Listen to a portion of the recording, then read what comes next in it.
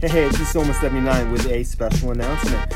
My new Mega Mix is up. My MF Doom Mega Mix, Oxidation Moonsday, is now available. Go to www.soma79.com/doom to check it out. It's a 30-minute mix that I did of MF Doom raps over my own beats. I really enjoy it. I hope you really enjoy it, so check it out. Tell a friend. Peace.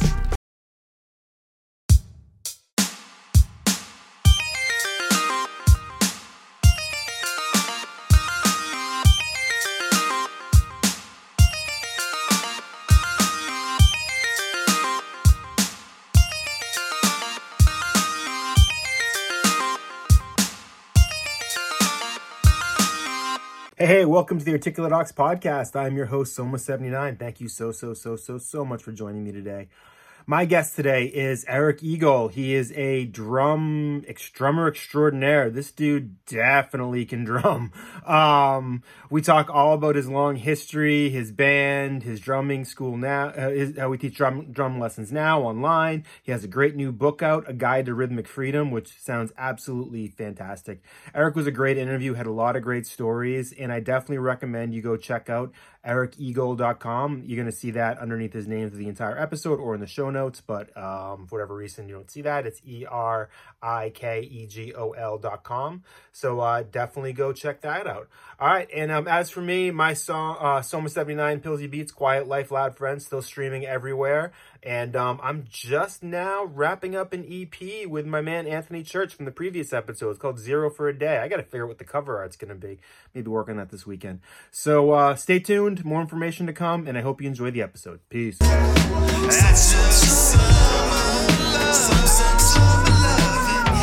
And with wings clipped, quick to flip manuscripts, cause her man went from damaged kid to damn he's rich, but she still can't stand the way he manages to never put nickels in. Hey, welcome to the newest episode of the Articulate Ox podcast. I am your host, Soma79. Thank you so much for joining me. My guest today is cousin of Articulate Ox royalty, Jared Egol. This is his cousin, drum royalty, we'll call it that, Erik Egol. What's going on today, Erik? How you doing? Good to see you, man. Thanks for having me. I'm so glad to talk to you as well. Any friend of Jared's a friend of mine, man. I'm so glad to have you here. I'm going to talk a little bit about your old band Sligo. Did I get that right? Schleho. Sligo. God damn it. It's so hard. You can take that again and splice it in if you want. Yeah, I know. Your band Sligo. It's funny. As soon as I read about your band, and you were from, you guys played around the Wendell, Mass area, right? We lived in Wendell, actually. I don't think there is a place to play in Wendell, except population maybe under 1,000. Yeah, the Wendell Full Moon Coffee House was like the one place that there was actually music, but there was no room for a band on that stage. Well, check them out if you're ever in town, I guess. But you're relatively not far from where I like to call the Somadrome is. So as soon as I read about you guys, that name sounds really familiar. And I texted my one friend. I'm like, if anybody knows who these guys are, he will know instantly. He's like, oh yeah, I know these guys. They're awesome. Oh, that's great. Yeah. I mean, we lived there for a really long time. Like, I think we lived in Wendell for 10 years. We lived in 2 different houses. We wanted to be in the woods because when we came off the road, it was, city lights, big clubs, lots of people, blah, blah, blah. We just wanted to be in a farmhouse in the woods where we could hang out and rehearse and sleep late and make as much noise as we wanted. Our landlords were awesome. We could walk to the store. Everyone knew us. We knew everybody. I mean, like you said, there's 150 people in town and 20 of them are living in school buses. So it was really cool. 20 of them are living in school buses? Oh, yeah. There are people in Wendell living in school buses in the woods. Like, they just, They buy a school bus, they drive it into they buy 5 acres, they drive the bus onto the land, they put a wood burning stove in it, and that's what else do you need in life, right? You need a roof, a wood stove, and that's kind of it in the world. Like, yeah. Do you think the same people are still out there? I have no idea. Oh. I know 2 or 3 people that still live in Wendell, and I haven't talked to them, unfortunately, in years, but I wish them all well. It was a great town. We loved it there. Yeah, I love Western Massachusetts. Yeah.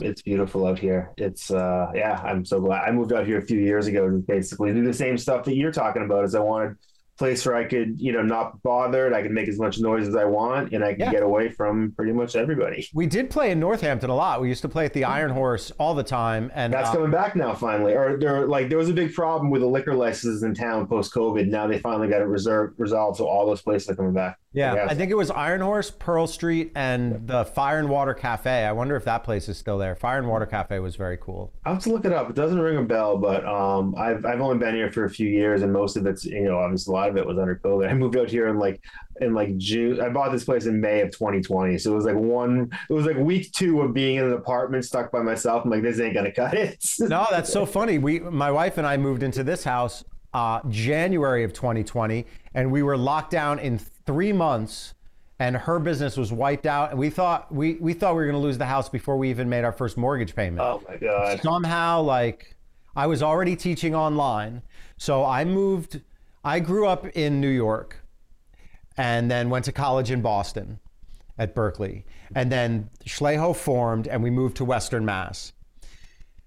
I lived in that area between New York and Western Mass for a really long time, and then I met my wife in California and moved out there to be with her because I wasn't going to make her move back east. She lived in California. I was like, this is a no-brainer. I'm moving. Good chance to get out of there. Yeah. So we lived in California and then moved back and bought this place in January 2020. And I was teaching a ton of students in California. I had 40 students a week, which is about my max, but I held that for many, many years. And a lot of students.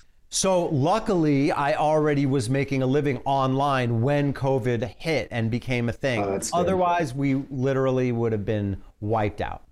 But we managed to just keep our noses above water for those 2 years. And then my wife's business got back up and running, and now everything's cool. But it was rough for a while. That's awesome. That's glad. I'm so glad that worked out. I mean, and I can totally here's my cat just making a sneak appearance. Hi guys. Yeah. This is Erik. What's up? This is Chloe. What's going on? She's been addicted to being on my lap all the time now, so I'll give her the chance to do that. But so you mentioned before that you went to Berkeley from New York. One thing that when I was looking through your bio that really jumped out at me that I want to ask you was about CBGBs. Huge. I'm a huge hip hop guy, but right below that for me is punk. Got a Dead Kennedys record in the mail today. Awesome. CBGBs? Tell me something. Blow my mind. when I was in high school, I was a drummer since 4th grade.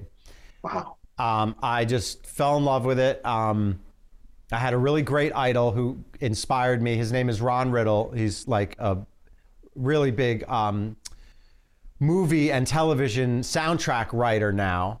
But he was in a couple of really big bands, Happy the Man. He played with the Burns Sisters, Blue Oyster Cult, with Alex Skolnick and Stu Hamm. He was a big guy. And anyway, I was young, and he used to come to New York City with his band and stay at our apartment and give us backstage passes. And so from age 7, 8 years old, 9 years old, I would get to sit behind the stage and watch him drum. And that was it. So for me, they were 4th grade, 5th grade, pick your instrument. We're going to do band. I picked drums. So anyway, long story short, it was totally my thing right from the start. And then in high school, I was in a couple different bands. And one of those bands was called Disband, D-I-S-B-A-N-D. Very clever. Disband and also Disband, right? Yeah, don't worry, I get it. We played punk and ska. And we played at CBGB's. They had a Sunday matinee Sunday all ages matinee, where it didn't matter how old the members of the band were or how old the crowd was. They were letting everyone in on Sunday afternoons. That's awesome. So that band, Disband, played at CBGB's all the time. And then I was in another band, a hippie rock, classic rock, with some originals, but playing Dead and Doors and Hendrix and Fish. We were called Karma Sutra, and we used to play at Wetlands. So even in high school, I was well, actually, I don't know if if Karma Sutra ever played Wetlands. Well, I think maybe we did, but I was in one band playing the hippie club on one weekend, and then I was in the punk and ska band playing CB's on another weekend. And this is all before I could even drink legally. I was 16, 17 years old. Wow. So that got me hooked on the live thing. Like, honestly, Yeah. the energy of the crowd. I got to admit, you know, my ego was like starting to get really out of hand already at that point. Loved having a crowd screaming at me. One night at CBGB's, some guy, I don't know whether he loved the band or hated us, but he literally threw a table at us. And Blues Brother style. yeah, but it could have been like, yeah, you guys are awesome, because it was singers, right? So who knows? Maybe they thought we sucked. Maybe they loved us. But our singer kicked the table back into the crowd while he was singing. Oh my God. And I remember seeing that and being like, oh my God, I want to do this for the rest of my life. Like, is this happening? Like, it was awesome. So I was really lucky. And I was in a youth orchestra at that time that played at Carnegie Hall. So wow. My high school music life was crazy. I was like in a tux at Carnegie Hall. And then a month later, I was like smoking weed outside playing Wetlands. And then I was like fending off thrown tables at CBGB's. It was great. So. Any memories of seeing shows at CBGB's? No, I don't think I ever saw a show at CBGB's. I played there a lot, but like I said, I was too young to get into shows. Oh, that's a good point. The only shows I could get into were the ones that I was playing drums at. Admittedly, I don't think I ever saw a show at CBGB's. If I did, I don't remember it. I'm not. So was your whole band underage? Oh yeah, we were all in high school. That's so funny. I used to be in this rap crew when I first started, and there was like 12 of us, and I was the oldest, but the youngest were in like 15 in high school. And I was just like, it's so much cooler that they're doing this than I'm doing this. Well, I mean, I was also auditioning for bands back then, where I was 16, 17, and I'd come down and play Slayer and Metallica tunes with 20-year-olds and 25-year-olds. And, you know, I mean, not to yank my own chain, but like drums was my life. So I was getting pretty good. I would put a lot of effort into it so I could play these Slayer tunes and these Metallica tunes when I was 16, 17. But the looks on some of these guys' faces, I would answer an ad. Of course, I would never say how old I was. And there was no internet, right? So I was calling numbers from the back of the Village Voice. You know, drummer wanted. And I'd call the number and I'd be like, yeah, I want to come down and audition. They'd be like, okay, here's the address, 7 o'clock Saturday night, or more like 2. Oh, hang on, sorry. No worries. My lights are on a timer. That's cool. Hang on, I got control here. I mean, too young's better than too old, I'd say. I mean, in this instance, like, yeah, because now I'm too old and I don't want to play any gigs anymore. Someone invited me to bingo and trivia night. I'm like, I'll be honest with you, even if they're going every Tuesday and every Wednesday, I'm never gonna make it. No, I'm with you. Like, I'm glad I did it all early in my life, because I know a lot of people who did something else out of college and now all they want to do is hit the road and gig. Yeah. I played live from age 15 to 35 nonstop. You know, with Schleho, we were doing 250, sometimes 300 nights a year. We did that for over 12 years. So I got my fill. Like, it's hard to get me out at all anymore. So. Wow. Yeah. So were you, when that sort of came to an end, and we'll get to the whole story, were you ready for it to end, or could you have kept going forever if you wanted to? With Schleho? Yeah. After 12 years, I guess. Or we all wanted it to end. So again, lots of long stories here, but we went through a couple of really hard things all at the same time. So in 2001, there was 9/11. Our keyboard player's father died of cancer, and there was the smoking ban, which was brand new. Oh yeah, I remember all that. of a sudden, you couldn't smoke in clubs in America. Yeah. Right? That was nationwide practically. So I was no longer coming home from club nights in Avalon with cigarette burns on my arms. Yeah, stinking of cigarettes, right? That was a rough transition for a lot of places. There was a place called the Iron Lung in my old neighborhood that had to shut down. They tried to get a specialty permit because that was their whole novelty, is you could smoke there, and they're like, nope, not you either. No one. So we were on tour on 9/11, and we did that whole tour for basically empty clubs, because for a month, no one was coming out. Everyone was glued to their TV. So we were glued to the TV. We would load in, sound check, and then sit at the bar and watch TV, and then play in front of like 25 people in a club that we used to bring 200 people to. But again, it was like September 20th, no one's coming. Yeah. So that was rough. What my keyboard player had to go through with his father was extremely rough, and the smoking ban was killing crowds. So just after 2000s, like 2003, 2004, we felt we were really like, even though we were reaching the bottom of the top and the top of the bottom, we were working so hard for it that we were starting to get tired of it. And the partying wasn't really that fun anymore. We'd already partied for 8, 9, 10 years after every gig. It just wasn't that big a deal. So we were poolside in Miami, bitching at each other, like, husband and wife at each other's throats, like bad marriage type situation. And our road manager got sick and tired of it. He said, all right, well, who would rather be home right now? Literally, we're sitting poolside in Miami drinking wine at like 2 in the afternoon, like living the rock star life, right? All 4 hands shut up. Yeah. We were like, we all want to go home. As you said that, if I could have been there today at 2 p.m. or sitting where I was at 2 p.m., I'd still pick where I am today. Yeah, I'm at that point in my life too. It's like, we're tired of it. And there's both sides, of course, to anything. I'm definitely happy to be where I am, and I'm glad I'm not touring. I don't even, sometimes getting me out even to play a local gig is kind of a drag. At the same time, I wish that we'd been more mature about it then, because we really had some great momentum. Like some bands like peak and then they fizzle out and then they break up. Like we were on our way up. We had positive momentum. We had signed with the Allman Brothers to Flying Frog Records. We'd put out 2 records for them, which were both great. There were some record label issues. I'm not gonna drag anyone through the mud, but like I wouldn't be shocked to find out the Allman Brothers record label wasn't amazingly run. That's exactly the case. Like, so I love them, big fan. I have some stories, but we had some issues with them, even though they meant well and we meant well. It didn't work out the way we'd hoped it did, but we still had great positive momentum. But we bailed because we didn't like to be on the road and we were tired of it. Now, if we'd been more mature, we could have scaled back and done more select stuff and regrouped, but we just were like, fuck this.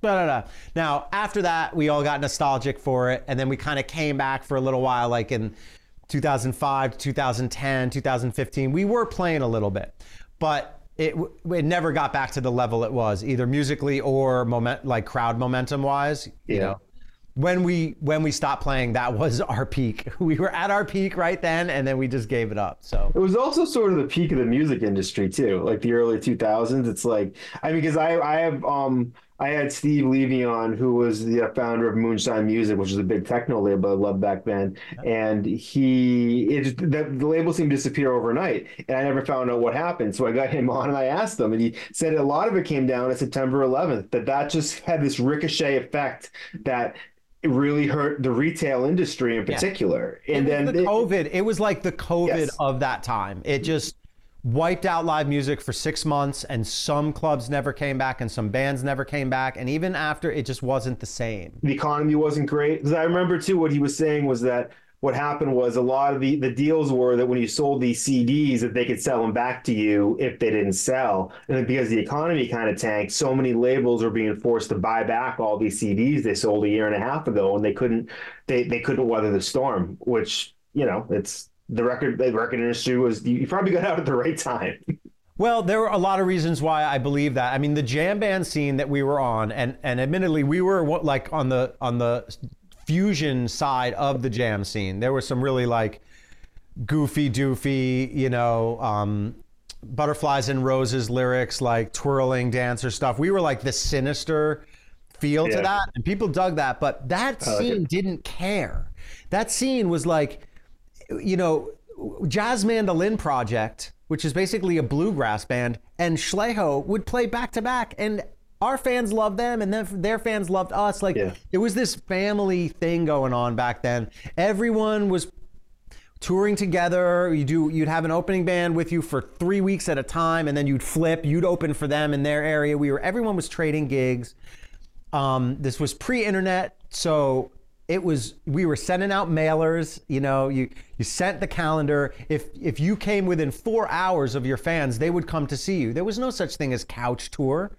I mean, who thought of that? Like, Right. I get it. People can make more money when they're selling tickets to people who don't come to their shows. I get that. But who wants people to not come to their shows? Yeah. This whole internet thing where you're like, oh, I can watch any show in the world right now from my couch.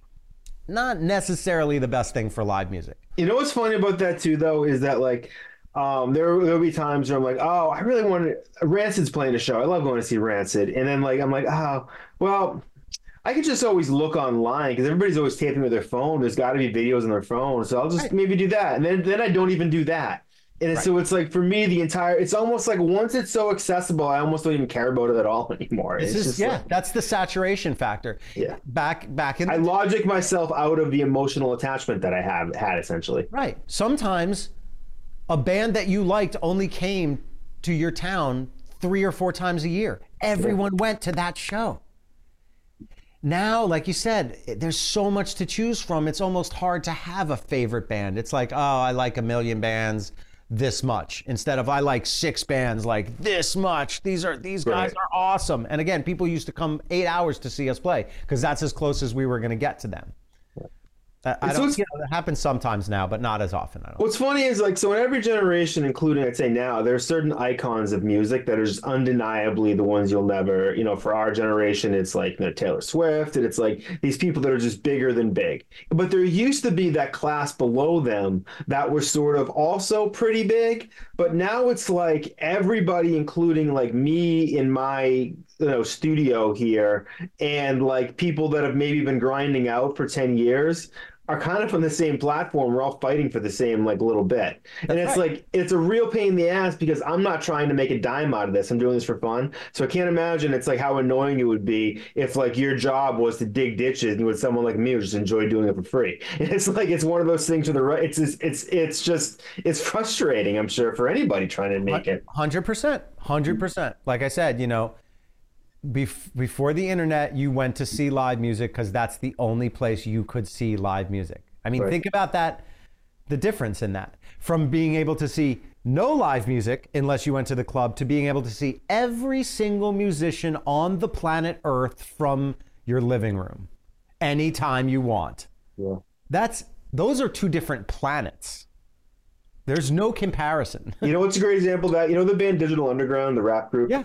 Okay, I'm a huge fan of them. So because of the age I'm at, when I started listening to them, I never really realized that Shock G and Humpty Hump were the same person. I didn't realize that till one night I was in West LA at a show in like the mid-aughts where he was behind me as Shock G. I'm like, that guy sounds familiar. And then he came out on stage later as Humpty. I'm like, oh, that's the same dude. Right. But like I enjoyed them for all this time without realizing that 2 guys were really one guy. And you don't have that. It's like that mystery was sort of part of the enjoyment. And it's because all I knew was the little bit that I saw inside the CD case. And like, yeah, because people are like, "Who's this? What does this mean? What does Schleho mean?" But we had this thing where we used to do college radio station interviews in like every town we went to.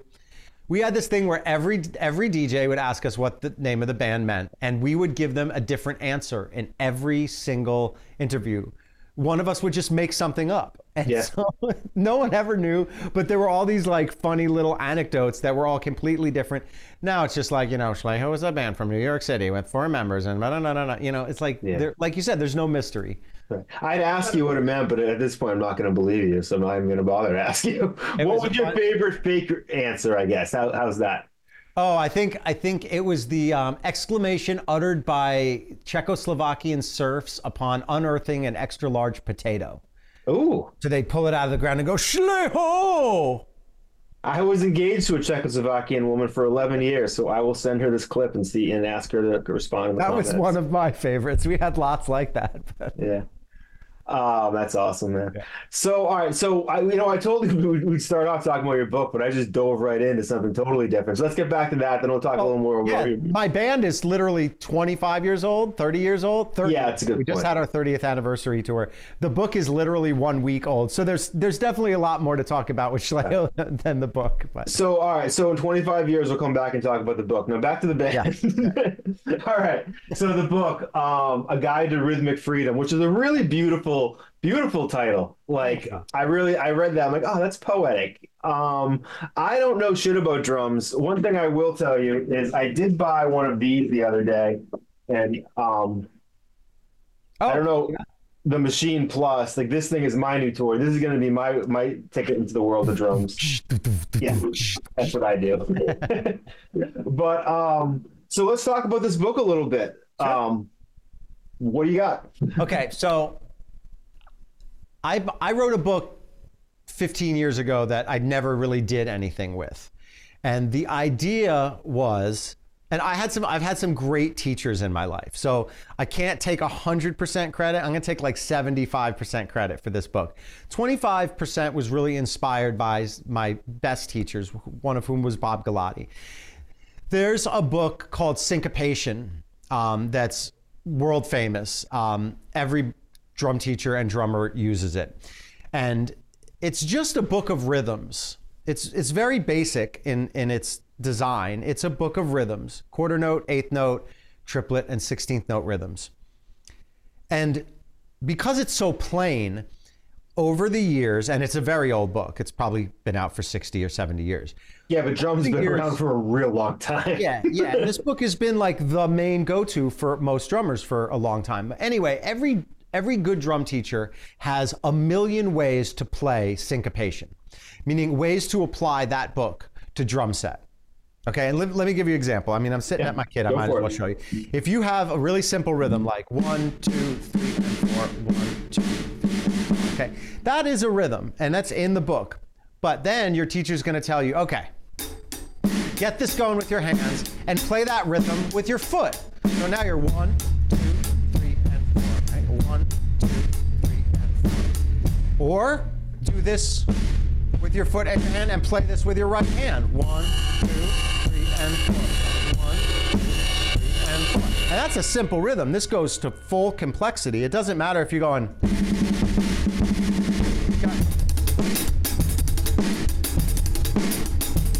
I'm playing the same rhythm. So the whole deal with the book Syncopation is that, and there's a jazz method, right? So if you're playing jazz, you just keep this going and you play that with your left hand. 1, 2, 3, and 4. 1, 2, 3, and 4. Or 1, 2, 3, and 4. Or you split it up. 1, 2, 3, and 4. 1, 2, 3, and 4. Latin beats. Right hand. 1, 2, 3, and 4. 1, 2, 3, and 4. 1, 2, 3, and 4. So the whole idea with syncopation over all of these years is every drum teacher was like, well, these are just rhythms.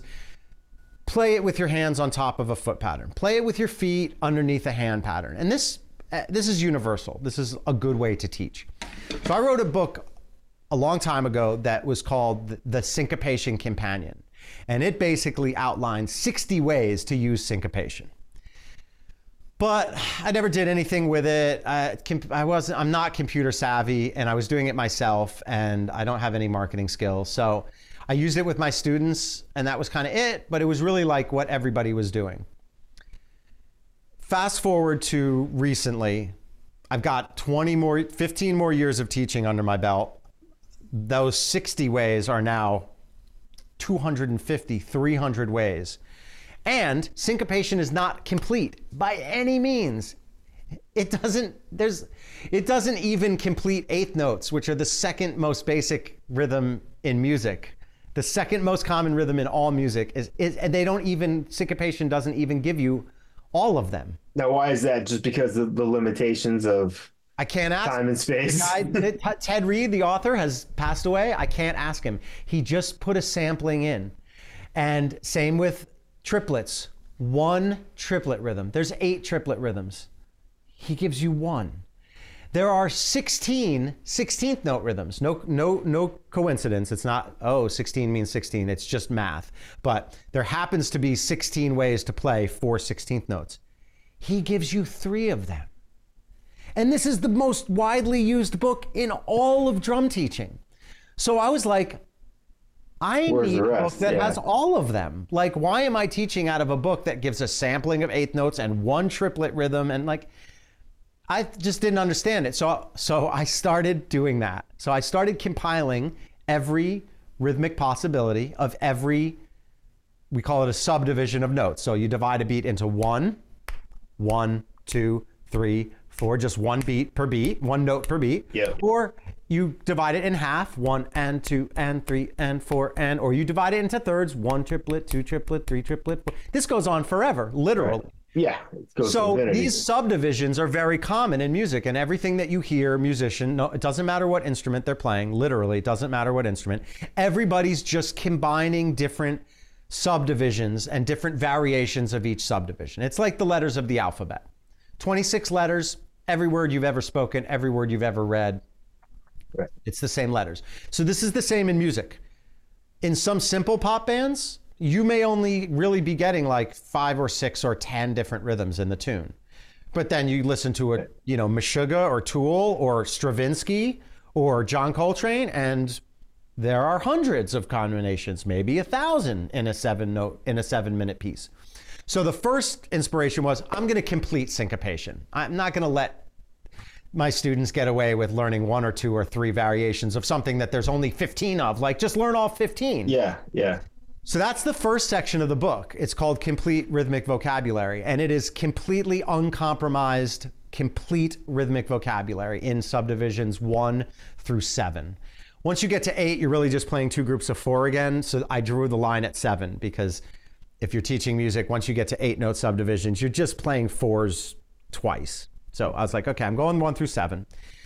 The second thing about the book that is amazing is, you know, that style that I just showed you. Oh, play the bass drum under the rock beat. Oh, play the snare drum under the jazz beat. Okay, I've got 175 of those in the book because there's 58 hand patterns that are common in rock, from 1, 2, 3, 4 to 1 and 2 and 3 and 4 and 1 and a 2 and a 3 and a 4 and a 1 and. How do you rhyme with 58?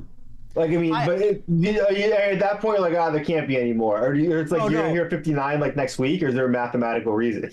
Well, that's a great question. So I put 58 because it does kind of go to infinity, and I did have to draw the line somewhere. So the 58 rock, and those are just the rock hand patterns. That doesn't even go into the jazz patterns or the Latin grooves or the odd meter grooves that are in the book. So there's over 175 patterns in the book to use the vocabulary in. The 58 is just the hand rock patterns. And the reason I stopped at 58 is because I exhausted all of the really common, useful, gotta know this rhythms in 58. And if you'll ask my editor, he'll tell you, I started with 30, and then I was like, oh, let me add these 6. Oh, I got 10 more. And he was like, at one point, he's like, what, are you going to go on forever? And I was like, yeah, you're right. So the other thing to mention is combinations. So as another example, like here's a hand pattern. 1 and. You've also got the easy ones that I explained earlier, or this. Now, when you hear a drummer playing, they don't just play one of those over and over and over. I mean, some of them do. You're listening to a Tom Petty tune, you're going to hear that over and over, right? But most bands and drummers will vary it up. So what you get is a mixture, like 1, 2, and.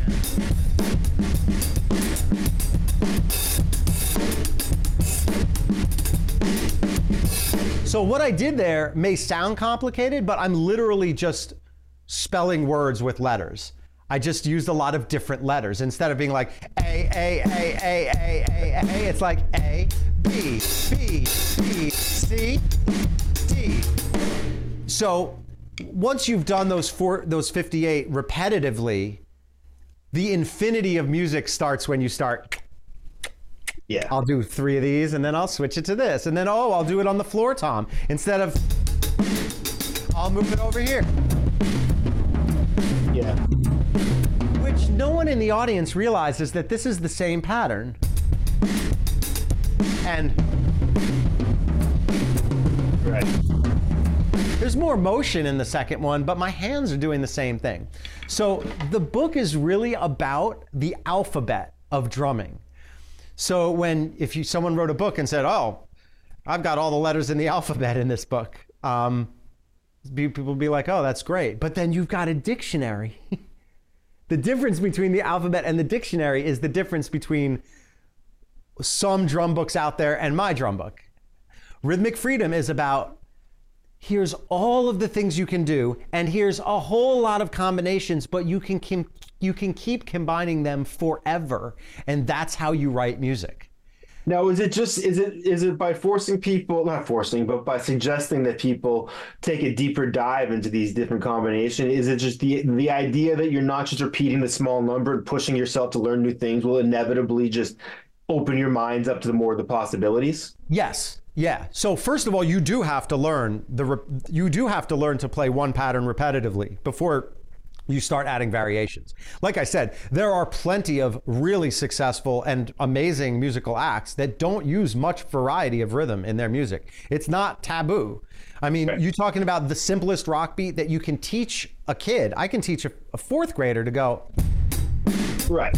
Okay. I'm sure there's some acts playing at CBGBs that were slightly below Keith Moon. It's oh, and better than Keith Moon. And that beat that I just played is both Kashmir by Led Zeppelin and Beat It by Michael Jackson. It's the same beat. Same it.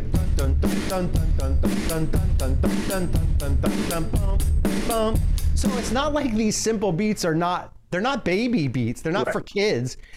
You got to learn the simple stuff. You got to learn the repetition. And then when you've been doing that for some years, you start varying it, sometimes by accident. One of the exercises that I have my students do is you don't stop for mistakes. I mean, yes, you do when you're practicing. If you make a mistake, it's good to stop and go back. But there's a whole nother skill that I teach. You don't stop for mistakes. You have to keep moving. Right. And those mistakes often become the variation. Oh, you left a note out? Who cares? Like the audience doesn't know you didn't mean to leave that note out. Right. You don't have to stop everything and tell them, Right. Like... Even just the look on your face will tell people you made a mistake. So you just keep smiling. No one knows it's a mistake unless you actually break your time. Time is the essence of drumming. Steady time. If you break steady time, people will go, oh, that was weird. But you can do anything you want as long as you have steady time. And if you get into some of the weirder jazz and experimental music, you don't even have to have steady time. I mean, Schlejo, people will laugh when they hear this. They'll be like, oh yeah, Schlejo didn't have steady time. But I mean, we used to speed up if we felt like it. And we'd bring another section of a tune down if we felt like it. You don't hear that in pop music. Right. As a Sonic Youth fan, I fully endorse that. Yeah. I mean, Pink Floyd, Time. Yeah. You can't listen to a Beatles song. If you listen to the beginning of a Beatles song and you tap out the tempo on a metronome, go ahead and tap out the tempo at the end of the song. And it ain't close. Yeah. Okay. Hey, dear. That's only because Ringo didn't really know what he was doing. He knew half of what he was doing. He had a lot of weird idiosyncrasies. But that makes people special, Yeah, but that's what makes music special. Yeah. Pink, like I said, Dear Prudence, that song starts off really quiet and beautiful acoustic guitar. At the end, it's like, right? And it's way faster. The whole song speeds up. Pink Floyd, Time, because I teach this song to students all the time. The verse is at one speed and the chorus is down here. And then it's ticking away the moment that it's tired of lying in the sunshine. It slows down. It's almost like a fever dream. Yeah, you've got to fit the mood. So again, what I'm talking about now is advanced stuff that you kind of have to be an experienced musician to do it intelligently. You can't just be speeding up and slowing down as a drummer. Right. You have to very intentionally discuss with your band, hey, let's play this section fast. So you can't just pull it off on stage without telling anyone, or people will be like, dude, why are you speeding up? It's best to discuss beforehand. But once it's discussed and agreed upon, it's like a trick play in baseball. You got to be like, I'm going to keep the ball in my glove. You can't just keep the ball in your glove. Right. So that's the whole book is learn the basics without omitting any rhythms, because there's not that many. It's very finite. Then apply those rhythms to every style of music. Whether it be rock, you play it with the hands, you play it with the foot. It's jazz, you play it with the left hand and the bass drum. It's Latin. And then there's a thing in drumming called stickings, which is you either play the right hand or the left hand, and there's infinite combinations of rights and lefts. And a lot of times, again, drummers hide what they're doing in their stickings. Meaning you could play right, but you can also play right, left, right, left, right, right, left, right, left, right, left, left, right, left, right, left, right, right. And they all sound different. This sounds different than, but I am playing the same rhythm. I'm just using two different stickings. So the third section of the book is the same vocabulary from the first section of the book. Simple rhythms going up to complicated rhythms with lots of sticking permutations. That's the icing on the cake. So it's like if you add section 1 and section 2, you basically wind up being able to play anything that you'll hear any drummer playing almost ever. And then when you add the stickings, now you start figuring out how different drummers play those same rhythms. So if you had 5 different drummers playing the same tune, they're each going to have a little bit of a different flavor. And a lot of that flavor is hidden in stickings, in your choice of rights and lefts. Instead of the guy next to me, he's got 8 notes to play. Which hands is he going to play those notes with? 8 different drummers may play 8 different stickings for those same 8 notes. So when you're writing a song, how do you know what is right? Because I have so much time where it's hard to trust my own ear. It's like, is it something you work out over time that you may start out with one and then as time goes on, you're experimenting? Yes, absolutely. So, one of the things that consumers of music don't understand is when a song comes out, you're not hearing the song the way it has always been. You're hearing a moment in its evolution. Right. So that song was written a year before it was recorded, and it was evolving all of that time. And every day that a band rehearses it, they say, oh, why don't you try that? Why don't you try that? Oh, you play that part and you play that part. No, let's switch it. Okay, bass, you play the melody on this time. And guitar, you keep the rhythm. And this is what bands do in rehearsal, is we try the idea different ways. We pass the roles around. Oh, I'll play the easy part, you play the complicated shit on top. Oh, no, let me play the complicated shit, you play an easy part. And then you have to decide at some point, all right, we're gonna record this. Right. This is the way we like it best. And that's not even the end, because then it can keep evolving. Again, you're not gonna get, like, Paul McCartney's not gonna play a single song on stage the way it is on the Beatles record. And people don't complain because it's Paul McCartney. So they're like, oh yeah, he's a genius, he's playing it differently. But this is true of every band. It doesn't matter whether you're a bunch of 12-year-olds in your garage or you're Tool. And a lot of people aren't going to notice. Like it's or people want it. Like, look, some people go to shows and they want to hear the song the way it is on the record. Right. Some people go to shows and they do not want to hear the song the way it is on the record. This is taste. This is like, you go to McDonald's because you know how that burger is going to taste, or you try a new restaurant and order a dish you've never had because you like the adventure of a flavor mystery. Oh, do I like this? I don't know. Let me see. Oh, I do like it. And, in rock, as a drummer, you're going to play the same bar many times repetitively because you want to get people physically into it. People like to know what's coming up. They like predicting, oh, this is the big part coming up. Right. In jazz, you better not even play the same bar twice, or people are just going to be like, what, you're not even improvising at all. Why are you just playing the same thing over and over? But again, those are two different genres of music. Right. So you want to hear repetition? Go see, a good pop band. You want to hear experimentation and a journey through a musical idea explored? Go see some jazz. But the songwriting is the same.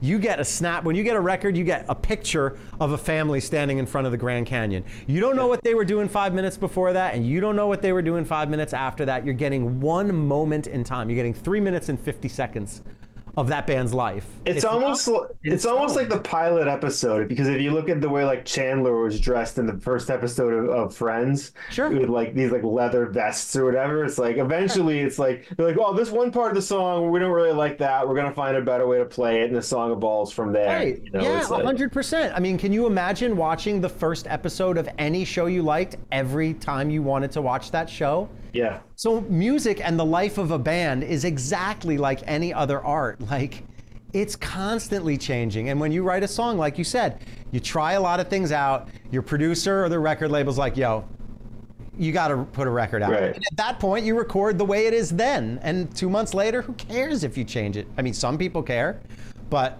the musical background that I come from is about exploration and playing new things, playing old things differently. And this book basically gives every drummer all of those tools. The repetition of the basic ingredients, the ability to apply those ingredients to many, many different kinds of music, and then the ability in the end to go, oh, I can break all of these rules? Amazing. Now my body is capable of breaking the rules because I know all of the ingredients in the kitchen. Now I can make anything. I know all the letters of the alphabet. Now I can spell any word. I know all the words in the dictionary. I can write a book. So that's the idea, and I use it with my students, and it takes, I don't know, it takes 4 or 5 books to get a good curriculum for a music student, you know. There are different books that are narrow in scope. Mine is very broad in scope. It's almost the only book you need. You do need one other book, okay? There's one thing that my book is not, and that's rudimental, meaning it doesn't have the embellishments of strokes. And I won't go into too much detail. I don't know how much of your audience is going to even be interested in, but there's a whole school of how to play certain notes that are called rudiments, and they employ different tricks to make that note sound different, and that's called rudimental drumming, and that's necessary, 100%. All the best drummers you hear, they're using that all the time. That's one aspect of drumming. My book is everything but that, because it would have been too big a book. It's too broad. I really wanted to focus on this vocabulary, using the vocabulary in every style of music and varying it with stickings. So you have my book, plus you have a book of rudiments. You're totally complete. You can literally go from never played drum before to professional drummer. I'd say in 10 years, maybe less, with those 2 books, my book and a book of rudiments. And there's a lot of great rudiment books out there. So every drum teacher has their favorite. I'm not going to name any because I've got 3 that, depending on the student and, you know, their level of comprehension, I'll use one of the 3. But that's it. So I wanted a book that would really like, now you only need 2 books. You don't need 5 anymore. You need 2. Well, speaking of students, so you mentioned before that you do a lot of lessons online. What offerings do you have for if people want to get the lessons from you? Do you have what are you doing in that space? Everything basically. Almost all of my students take weekly lessons, or at the least frequent bi-weekly lessons. If a lot of adults are just too busy with family. Some people that just money is too tight for weekly. So I do have a handful of people that take bi-weekly, but the key is consistency. It doesn't really matter what the frequency is, as long as you're practicing between lessons. You're not just showing up, doing it for an hour and then leaving it behind for a week. You have to practice. That's really muscle memory is huge for something like this. It's the whole thing, right? And muscle, not just the memory, but you do have to build. You have to train it, and then speed and strength are important for drummers. So you got to get your speed up, you got to get your strength up, but the muscle memory is key, so that you're not hiccuping. You know, oh, what do I do? How do I do that? No, you got to just already know. Like, we're speaking to each other with words. That's what you do with music. So I offer weekly lessons, bi-weekly lessons. Every now and then I have someone who comes to me once a month who wants me to pile it on. They work on it for a month, they come back. That's pretty rare. But in my career of teaching, I have 4 or 5 students that have gone from 4th grade, 1, 2, 3, 4, to they're in bands touring and putting out records now. And that's like, for me, that's the shit. I mean, I took them from 4th grade to 12th grade, then they played in bands in college, then they went out on the road. That's awesome. So I offer that online. I offer it in person. I go house to house in my neighborhood. So anything. That's impressive, because like there's so many reasons to quit playing drums. Like, they're expensive, they're noisy, my neighbor's gonna hate them. Like, it's like, I don't know what it's like to be able to get that many students to do that well, that's pretty impressive. Like, yeah, it is. And you know, I mean, like you said, all you have to do is go on YouTube, and there's a lot of reasons to not play drums, but there's a lot of reasons to play drums. I mean, look, we're only on this planet as in a human form probably once, at least knowing that we're here Right. once. It's hard to do everything you want to do. I run into that all the time. It's maybe more fulfilling to do a few things really, really well. Some people enjoy doing lots and lots of different things, sampling a lot of things in life. I like that to some extent, but I really like to go deep into shit. And anyone who knows me knows that even to a fault, I go deep into everything that I do. So if I'm doing something, you just step aside. Yeah. I'm going all in.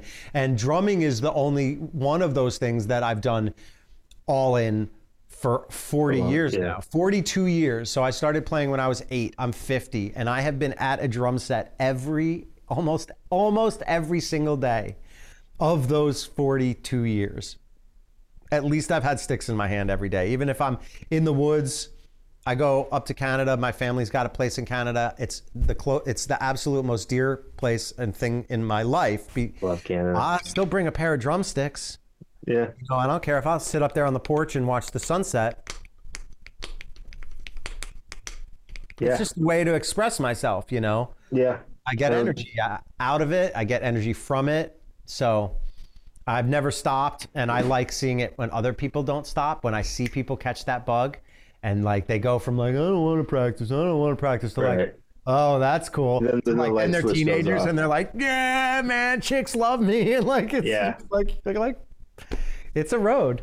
So for me, who, you know, I've made beats for a while, like on like Rhythmic, on like samplers that I got from like, you know, the mid 2000s and stuff. But I showed you before, like this thing that I just picked up, I'm just now approaching the learning curve on this. This Machine Plus is like a real piece of equipment for somebody who, so with this one now, I'm taking an approach where I've always done drums to get by. I've done like pretty simple loops, but now that I have this sort of tool that I'm probably going to have till the day that I die, like I want to actually go in deeper. So what's a good place for me to start getting a basic understanding of just the theory of drums, like to start getting my brain going in the right direction without being over my head? Rhythmic vocabulary is the key to everything. And it doesn't matter what instrument you play, anybody will tell you, anybody should tell you the same thing. You have to learn the alphabet. When you've learned the alphabet, you can spell any word and you can write any story.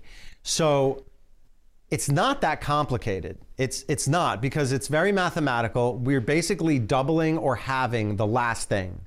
I kind of talked about this. You got one pulse, and now you turn it into 2 pulses. And then you take those 2 pulses and you turn them into 4 pulses. And you learn the same thing in different gears, different speeds, but we call them subdivisions. So you have to learn the very limited, it is very limited. There's just not as many as people think. They're like, oh, music is infinite. No, it's not. Right. There are infinite combinations of a very limited number of rhythms. That is true. Again, it's like a million monkeys typing on a million typewriters. Yeah, that's same with notes too. You know, there's a limited number of notes. You know, right? Even if you're on a piano, you're dealing with 88. That's pretty wide. Right. If you combine, and I'm not even joking here. I'm going to go out on a limb and tell you that there's 22 rhythms in all contemporary modern music. Okay, this does not include the countries of India or the mid-Slavic countries where they've got some rhythmic variation that we're not dealing with on this side of the planet. But on this side of the planet, there are 22 rhythms. And on a piano, there's 88 keys. And those 88 keys, playing those 22 rhythms, are every song you've ever heard in your life. Oh, it's remarkable. I tried to explain to somebody recently that almost every song they've ever heard in their life was something called a 4/4 beat. And it was like I pulled a rabbit out of my hat. Yes. And it's just, but I even remember a time in my life before I started rapping, I didn't understand what a 4/4 beat was. I'm like, how do the Beastie Boys always know the right part to end with a rhyme? Like I remember like struggling to figure that out as a kid. Yeah. And you got patterns. You got same, different. Same, different. That's a pattern no matter how big you blow it up. You've got intro, verse, chorus, guitar solo, breakdown. This 1, 2, 3, 4 thing is universal. People don't realize it. Again, it's like salt in food. You're like, oh, right. I like it better now. It's so universal that it's like when it's off, it's so jarring when it's off. Yeah, in a good way or a bad way. So Right. you can hear a bad band who doesn't quite have a grip on this vocabulary, and they're kind of at a loss for words, or they're misusing words, and you go, I don't really like that. But you can also hear really skillful musicians dropping a beat, adding a couple beats, Right. turning the beat around, and you go, ooh, I like that. And it's really kind of the difference between like a kid splattering paint on the wall and Jackson Pollock splattering paint on Right. the wall. Like, a mind that has done all of the stuff that leads to it can get away with some pretty interesting rule breaking. Right. Because context matters a lot. Yeah, exactly. But if you never knew the rules and you're breaking all the rules, people are like, you don't know what you're doing. Right. So, a little goes a long way when you've already put the time in to master that little. As Lisa Simpson said, you got to listen to the notes that they're not playing. That is 100% true. And here's a great example in closing. Yeah. Here are 16 notes, all the same. Here are those same 16th notes, some louder than others. Here are those same 16th notes, and I'm going to leave some out. There are still 16 notes.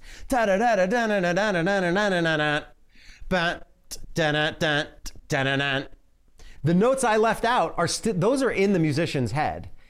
There's not actual space in there to a musician. Right. There's just notes we're not playing. And 1,000 people have said what you just said. It's the space between the notes, right? Take me out to the ball game. You know, like, take me out to the ball game. Take me out to the crowd. Buy me some, right? Every song would be the same. How many beats are you going to wait before you sing that next word? That's where all the variety in music comes from. That's what music vocabulary is. Otherwise, everything would be... Yeah. Right? You leave 2 of those notes out, you got a different song. Yeah. Yeah. And then you subdivide each of those beats and you take some of those out. Now you have your own song. That's where you can customize everything you play. So it doesn't matter whether you're playing an MPC and programming or you're playing violin, learn vocabulary. Quarter notes, eighth notes, triplets, 16th notes, at least as a minimum. It goes a little farther than that, but not much farther. You learn the vocabulary of those 4 rhythms. And I told you, there's only 22. Learn those 22, man. You can, not only will you understand everything you hear, but you'll be able to create anything that you want to hear. It sounds like music to my ears. I'm going to be doing that. Yeah, man. Do you? I'm also thinking about sampling a bunch of that stuff you just played on sampler. Oh, I'll give you something better than that. I'm trying to, make it simple and clear here. Yeah, man. I'll give you some stuff to sample. No problem. Do you have a few more minutes to talk some Allman Brothers, or do you have to go? Sure. No, I'm good. So, I was a big Allman, and all that's fantastic answer. I'm so excited about that. I don't want to sell that short because that's kind of what I needed to hear at the right time. Mm-hmm. Allman Brothers, to me, the closest I've ever been to being arrested in my life was at an Allman Brothers show that I did not have tickets to at Great Woods in Mansfield, Mass, where I was underage and I went. Cops came on their little bikes, and for some reason I ran. I don't know why. They tracked me down, threw me on the hood of the car, got the cuffs out. And then I had beers in my cargo shorts, which puts this. Yes. And then eventually the cop fell off a bike in front of me, which was pretty funny. So he was still in a good enough mood. He eventually let me go. And after threatening with trespassing because I didn't have a ticket. But yeah, so that's Allman Brothers, man. It's we had a great night that night afterwards. A lot of better nights when we actually got into the show because I absolutely loved the Allman Brothers, but you never knew what you're going to expect when we went to an Allman Brothers show where I was from. What was your history with the band? Because I'm endlessly fascinated by them. They're a group that even when I was mostly listening to rap or mostly listening to punk, I was still listening to them because I never could get tired of it. So yeah, I mean, they were a very special band. Their sound was incredibly unique at a time when everybody was experimenting. Right, everything was a blues band back then, right? Everybody was a blues band doing something different with the blues. They were doing something special with the blues. It's funny what you just said, because one of my first experiences with the Allman Brothers was getting pulled out of a Allman Brothers show by security for smoking weed in the Beacon Theater as a teenager, seeing the Allman Brothers, and literally like grabbed my ear and tore me out of the show. And literally 8 years later, we were having dinner with Butch Trucks, and he was signing us to a record deal. and I remember talking to the rest of the guys, like on the way home, I was like, do we understand what's happening here? Like, literally 8 years ago, we were like spending $50 to see the Allman Brothers and getting kicked out of the show. And now we're like, we have VIP passes to every Allman Brothers show we want to go to anywhere in the country. We just walk in. Yeah. Butch Trucks is buying us dinner. He's giving me drum equipment and being like, oh, you got to try this, man. Here's a bass drum pedal. My boy gave this to me. Blah, blah, blah, blah. And we were hanging out at Dickie Betts' house in Florida. Oh, man. And Sook is playing Dickie's guitar, and like, you know, and his engineer's like, oh yeah, he recorded Blue Sky on that. And Sook is just like, playing Blue Sky on the guitar that Blue Sky was. There's also, I have a really funny story. I'll keep it really short, but I had surgery on my left wrist. And after my cast came off, I still couldn't use it for a few weeks. It was just, there was no cast, so it looked like a normal wrist. And I went to see Dickie Betts with a bunch of people I knew, and I knew a bunch of people that worked for him, and I kind of knew Dickie, even though Butch Trucks was the record label guy. We knew all of the guys in the band because we opened for them lots while they were trying to help get our record played. So they let us open for them. What's better, right? Yeah, we'll put you guys in front of us. Yeah, and, you know, couldn't hurt. So one of their drummers, who I also kind of knew, was like, "Oh, you got to sit in tonight." And I was like, "No, I can't. Like, I just had surgery. I just had my cast off. I know it looks normal, but I can't even like pick up a glass of beer. Like, I have no strength in my hand." Well, he didn't give a shit, or he didn't believe me or something, because I'm standing on the side of the stage, and as I think it might have been Blue Sky or Melissa or one of those great tunes that Dickie wrote, he gets up from behind the drumstick and puts the drumsticks in my hands and goes, "Play on this tune, man." And he goes over to the percussion set and he starts playing congas. And I have no choice at that point. There's no one at the drum set. He's not moving. Dickie is already starting the song. So I get up there, and again, I don't remember what tune it was, but I have to play with one hand. If I had struck the drum, dude, I would have screamed in pain and undid like $20,000 surgery that was repairing my wrist. So I played this fucking tune with one hand. So I don't remember what it is, you know? Yeah. Anyway, I remember Dickie giving me like a smile because he liked the way it sounded. He's like, "Oh yeah, someone's sitting in. Sounds good, man." And then out of the corner of his eye, he saw that I was playing with one hand, and that smile turned into like, "I'm gonna kill this showboating asshole. Like, who does he think he is playing one hand behind me?" He just thought I was trying to be hot shit. Oh my God. I swear to God. And you can't discuss it on stage because we're in the middle of like, you know, Melissa or something. Yeah. So afterwards, backstage, he sees me, he comes rushing at me. Literally, he's gonna kick my ass. And all the people in the entourage that know me, and they're like, "No, Dickie, he can't use his left hand. Matt didn't know that. He had him sit in. He shouldn't have sat in. He couldn't play with his left hand. He wasn't being an asshole." Like, and they kept Dickie from kicking my ass. But that was, you know, I have 20 stories like that. I'm not going to tell them all, but it was great to get to know those guys. I'm really glad that they threw their support behind us. I was very disappointed that it didn't work out. But again, their business acumen was poor at best. And I can imagine. It's not only did they sink their own record label, but they had a hand in sinking our you know, arrival at that level of the industry. Because then all of a sudden, you know, that momentum was lost and our record didn't have a distributor anymore, but we didn't have any more records. It was a whole fiasco. Right. So It was. I mean, it's pretty remarkable a group like that can keep themselves together that long. So it's like, because most can't. So it's like the fact that the idea they could keep other groups going is like, because I mean, you mentioned before about, I mean, I was in a hip hop group with me and 3 other guys, and it really is like being in a relationship with multiple people, and it's just as hard. It's really hard to keep a band together. It's because people change so quickly. Yeah, very much so. And they were very different people. And the only thing that kept them together is they all went their separate ways after every show. Yeah. They all had their own buses. The old Keith and Mick thing. they weren't getting on the same bus at the end of the show, man. Everybody had their own bus, and their families were on their bus, and they went in different directions. I mean, honestly, the day or two before our debut record was supposed to come out, I forget who punched who, but Butch punched Dickie in the face and broke his nose, and that completely overshadowed, like, the whole momentum was like, Schleho's record's coming out. These guys have the stamp of approval from the Allman Brothers. The Allman Brothers Prodigy, this new band that the Allman Brothers want everyone to hear. Okay, it went from that to, oh my God, Butch punched Dickie, and our record came out to a whisper. Because all the press was on the fist fight backstage at the Allman Brothers show. This is the kind of like... It's like being cast in a Will Smith movie the day before he slaps Chris Rock. Right.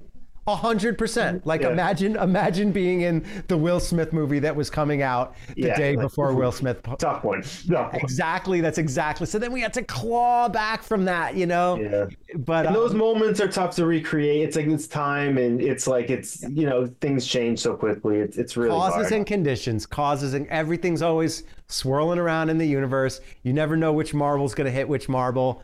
And sometimes you're right between the two moments. I mean, the thing is, like, not to like just make an example out of them, but like that sort of behavior, like you're talking about, the thinking you're being showboated and wanting to punch somebody and stuff like that. Like, I can't imagine. I wouldn't do that. Like ever. Like, my ego is like tiny. It's like, do you think that part of that is it's like, unless you're that level of, it's almost bullying behavior. Do you think you need that to get to that level, or does that develop over time, you think? No, it's not all artists are like that. Like, at all. I mean, look, you take guys like... I'm guessing cocaine at some...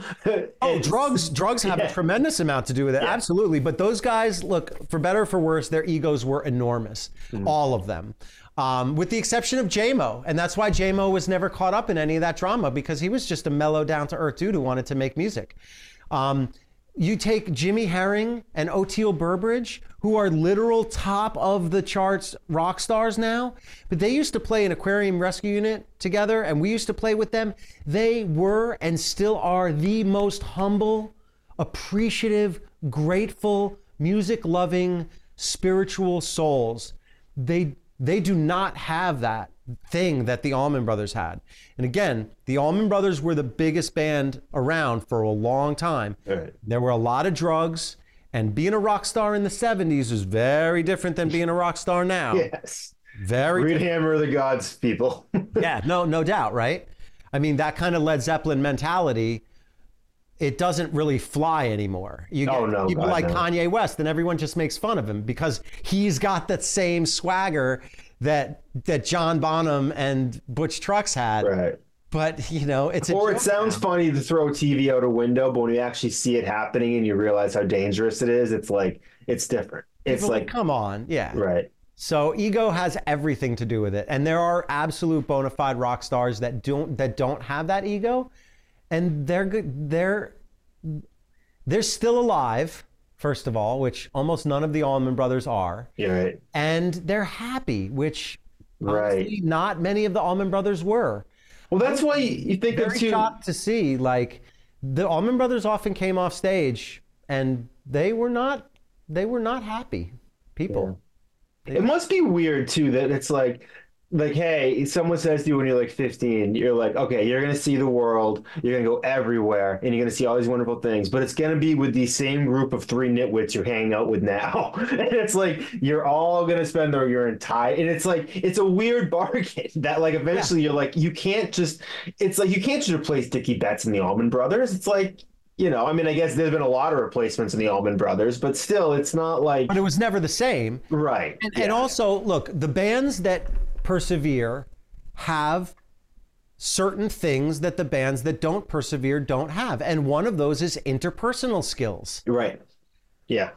It doesn't matter how good a band you are. And I'll even, you know, again, not to flatter myself, but Schleho was a great band.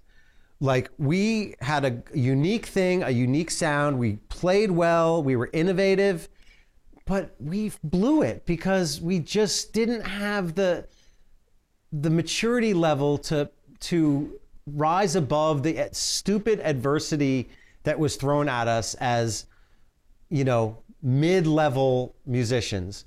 But some people do. Some people look, our peers that were on that scene that are winning Grammys and writing all of the hits right now, they had better heads on their shoulders then than we did. It is remarkable too to think about some of these icons that, like, even I know I go back to hip hop, but someone like a Tupac died so young. You're like, you were able to make the decisions that led to you even being able to get to a recording studio when you were at that age. And it's just like, it's remarkable to think that, like, not even just the talent, but the maturity in a way, while still also being totally immature at other things. Like, right. It's some people just have that. You know? It's not just about writing great music and being able to perform it. There's a few other things at play that you have to have the complete package. You also have to love it. Yes. Look, there's plenty of people that have all the other things and they just don't enjoy it and they stop doing it and you don't hear about them anymore.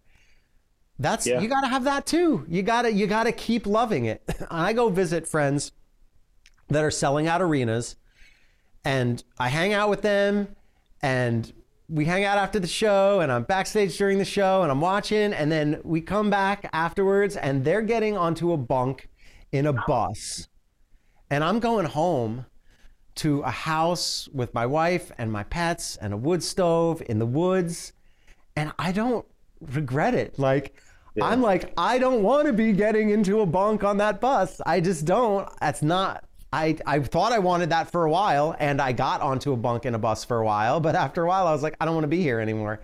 This is not fun for me. But there's people that are like, this is still fun for me. God bless them. Like, it doesn't matter what you enjoy as long as you enjoy it. You got to be true to who you are. And there's plenty of people that are great songwriters, great performers, have a good head on their shoulders, and they go, you know, this is bullshit.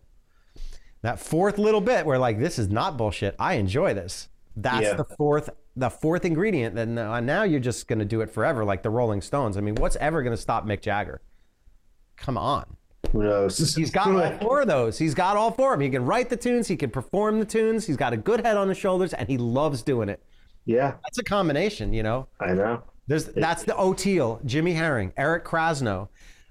I know producers that are writing all the hit tunes on the charts right now. They were on the road with us 25 years ago, but they've got that special, those four ingredients that everyone may be, you're missing one and it's going to be tough, you know, but some people have all four. Yeah. It's like some people, it's just really hard for them to get motivated. And it's like, you don't really want to, those people just aren't honest with themselves about how much they really want to do it or not. And I think that's a big thing, is self-awareness and honesty with yourself, what you really want to get out of your musical goals, you know? Yeah, 100%. It was self-awareness that we knew what we wanted to do and we did it until we knew that we didn't want to do it anymore. And then we knew we didn't want to do it like that anymore. I mean, everybody is still playing music.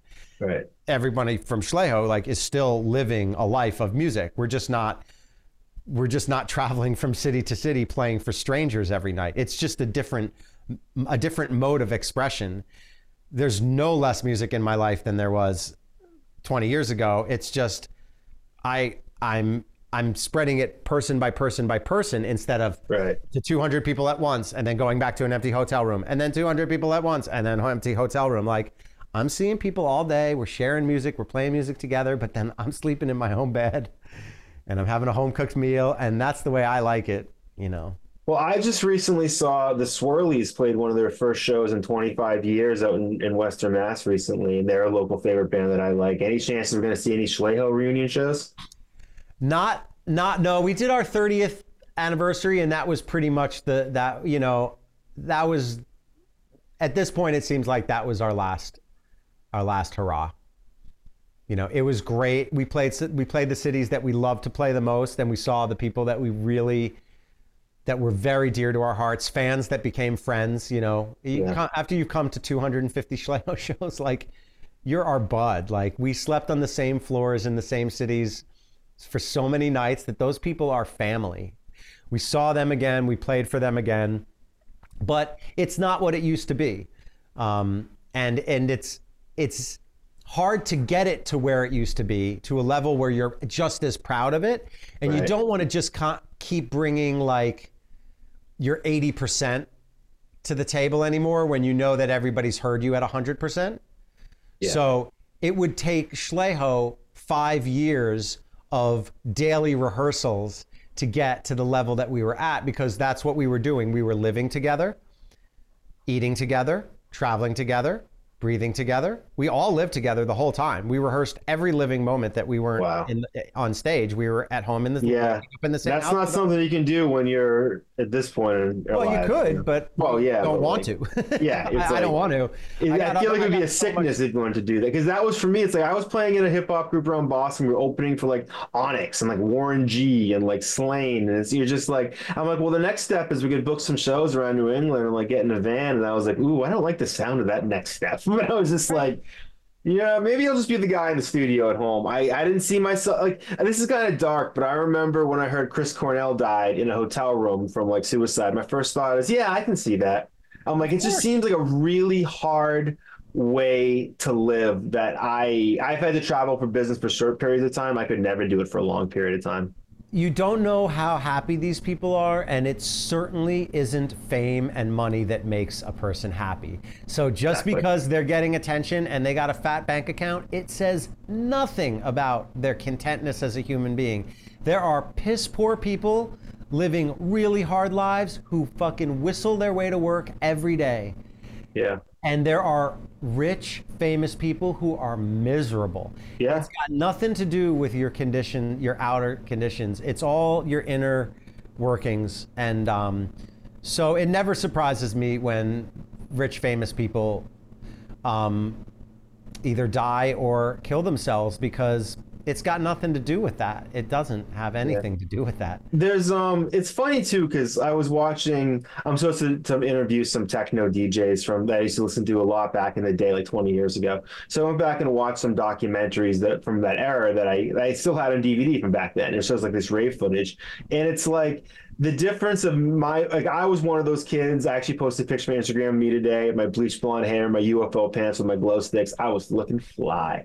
And but like now I before I'd watch that and identify with the people in the crowd, but now I'm identifying with like the DJs, and I'm more thinking about, all right, what would it be like to get my sound into there? What would it be like to how quickly could I get in and out of there without talking to anybody in the crowd? And I started thinking about like the way I would, if I were to go to that now, and what capacity it would be, and how quickly I'd be trying to get away from people. And it's just, if you're still I feel like there's something that if you still need that level of attention from strangers at that point in your life, like it's only going to lead to bad places. It can, well, again, unless you know where you stand, or have your own self-awareness. Yes. You know? If you can rest peacefully within your own mind in that situation, you'll be fine.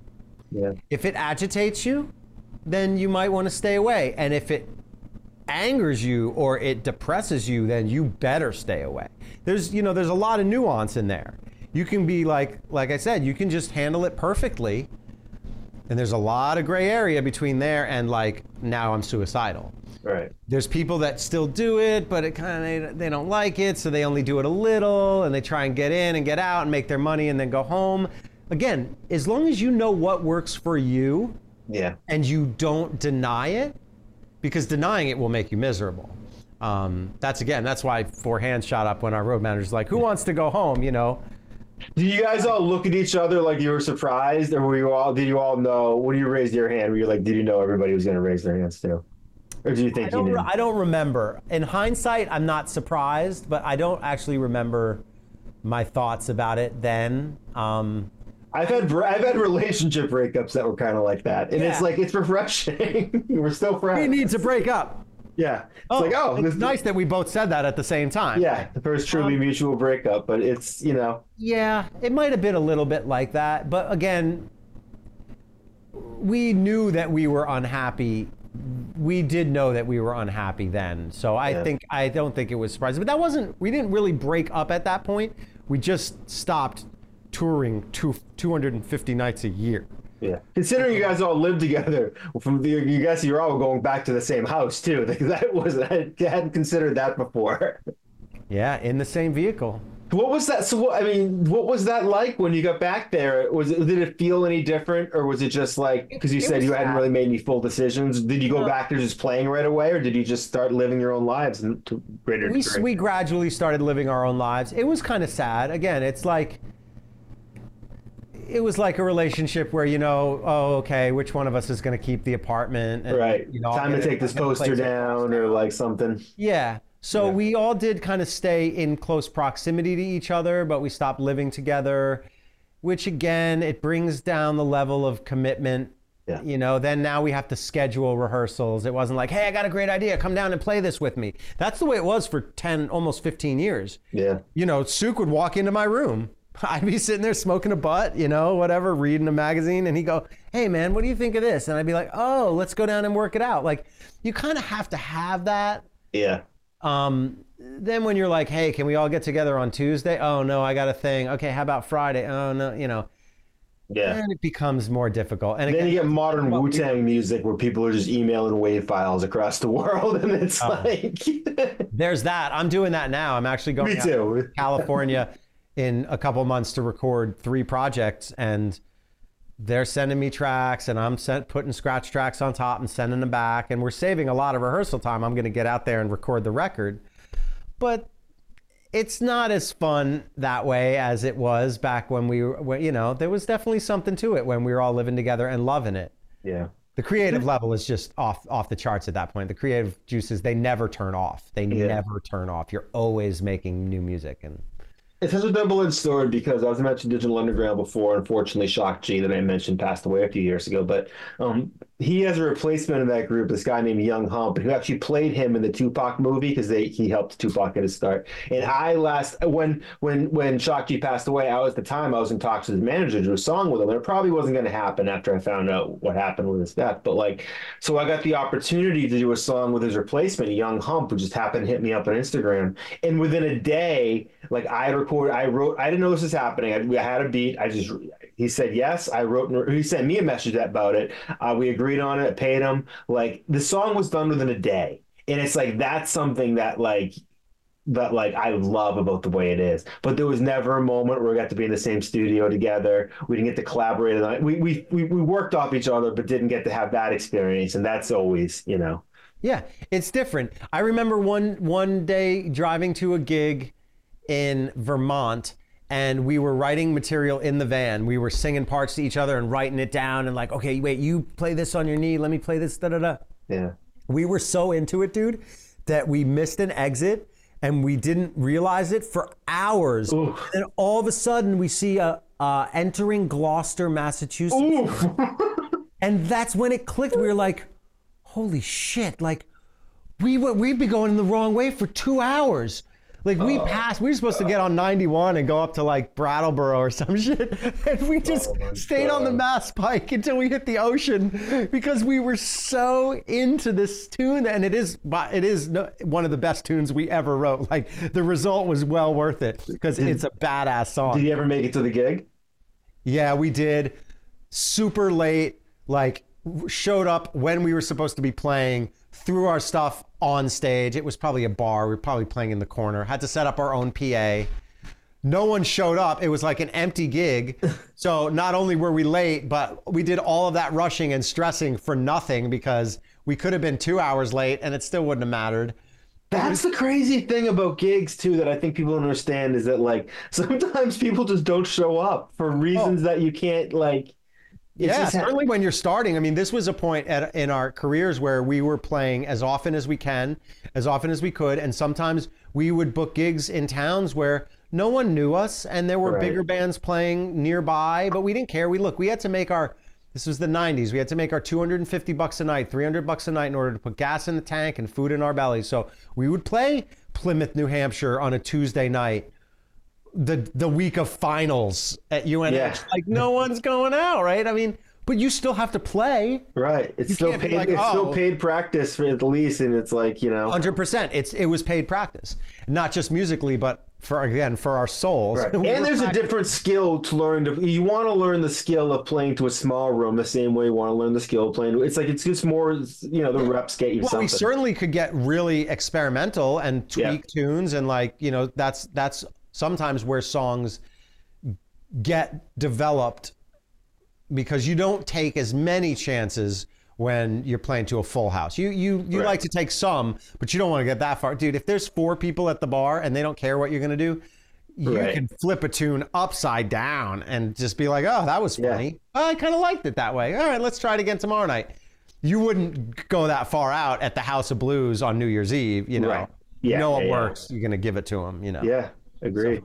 All right, man. I feel like I've taken up a bunch of your time, but this was great. Very enjoyable, dude. Thank you for having me. Definitely check out your book, A Guide to Rhythmic Freedom by Erik Egol. It's Egol. It's actually, there it is. We're gonna have it actually up in the corner. I'm pointing to where it will be by the time you see this. It'll already be there.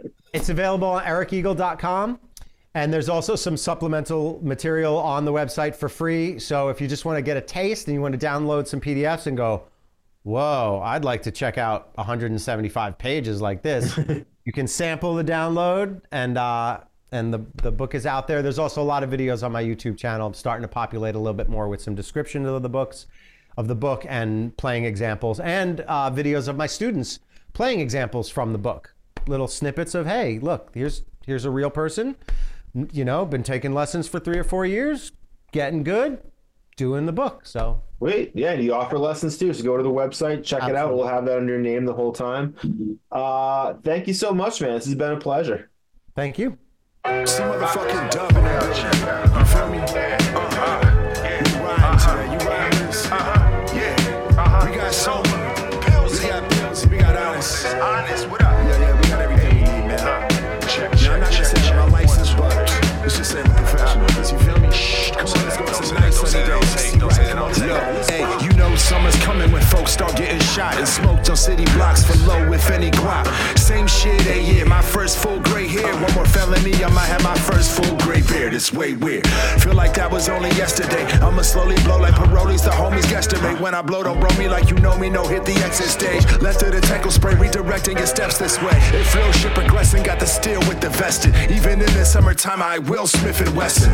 You cutting from the grassy, so underground Nardwar wouldn't know what the fuck to ask me. I stick it in the stomach, now let me hit the throat. She call me Mr. Drummond, so many different strokes. Your punchlines, Mr. Drummond. Audience, Mr. Jokes. To your family, return from visit folks. Some loving, some loving. That's just some loving. Some loving, some loving.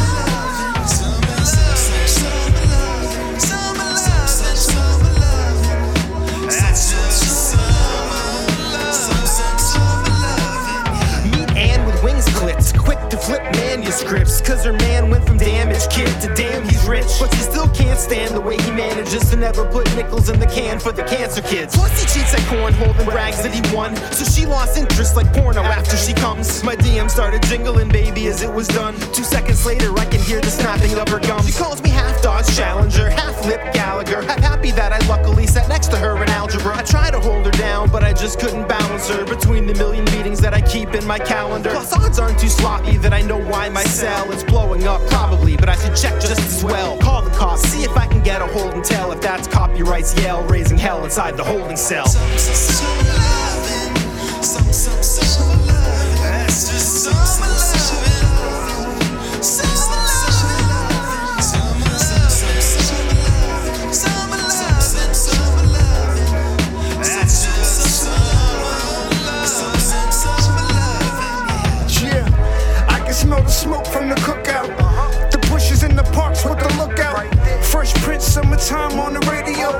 Throwback Friday, yo, the ladies know. Then I'm a smooth type guy. Listen, I'm the shit I need 2-time ply. Part of my soul on my head sky high. The weed smoke cover my body, so I try. Put a scent on like sunblock. Summertime's body season, so keep your gun cocked. I count beers in the cooler, cause when the fun stops, that's when the arguments happen. In the gunshots, it's summertime. Backyards where we play cards. Spitting in cipher, the homie trade bars. Dominoes slam on the table, we take charge. I got a style you can make love.